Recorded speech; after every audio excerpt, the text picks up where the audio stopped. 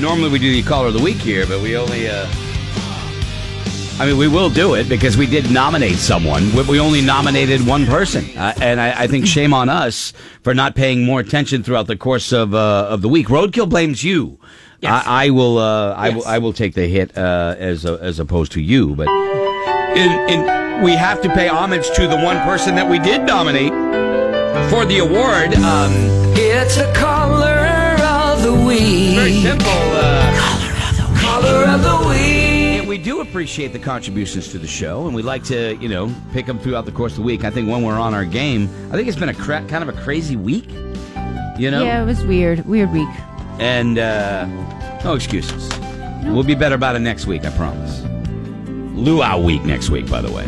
But our Caller of the Week nominee is the only one, and therefore the heir to the throne this week. No prize, just pride. A little earlier, Fred called in when we were talking about drives me crazy when my kid blanks. Fred, it drives me crazy when my kids blank. When they talk, they compare everything. I didn't get this. You bought this one. This. I spent $1,000 on hockey equipment for you a week ago. I'm sorry that I bought your brother a Kool-Aid stick.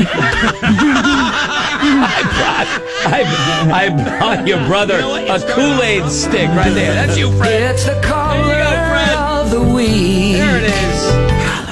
Caller of the Week. Very nice. All right. So, if you are looking to spend some money, your entertainment dollar, of course, this weekend, the newest in the Jurassic Park fold.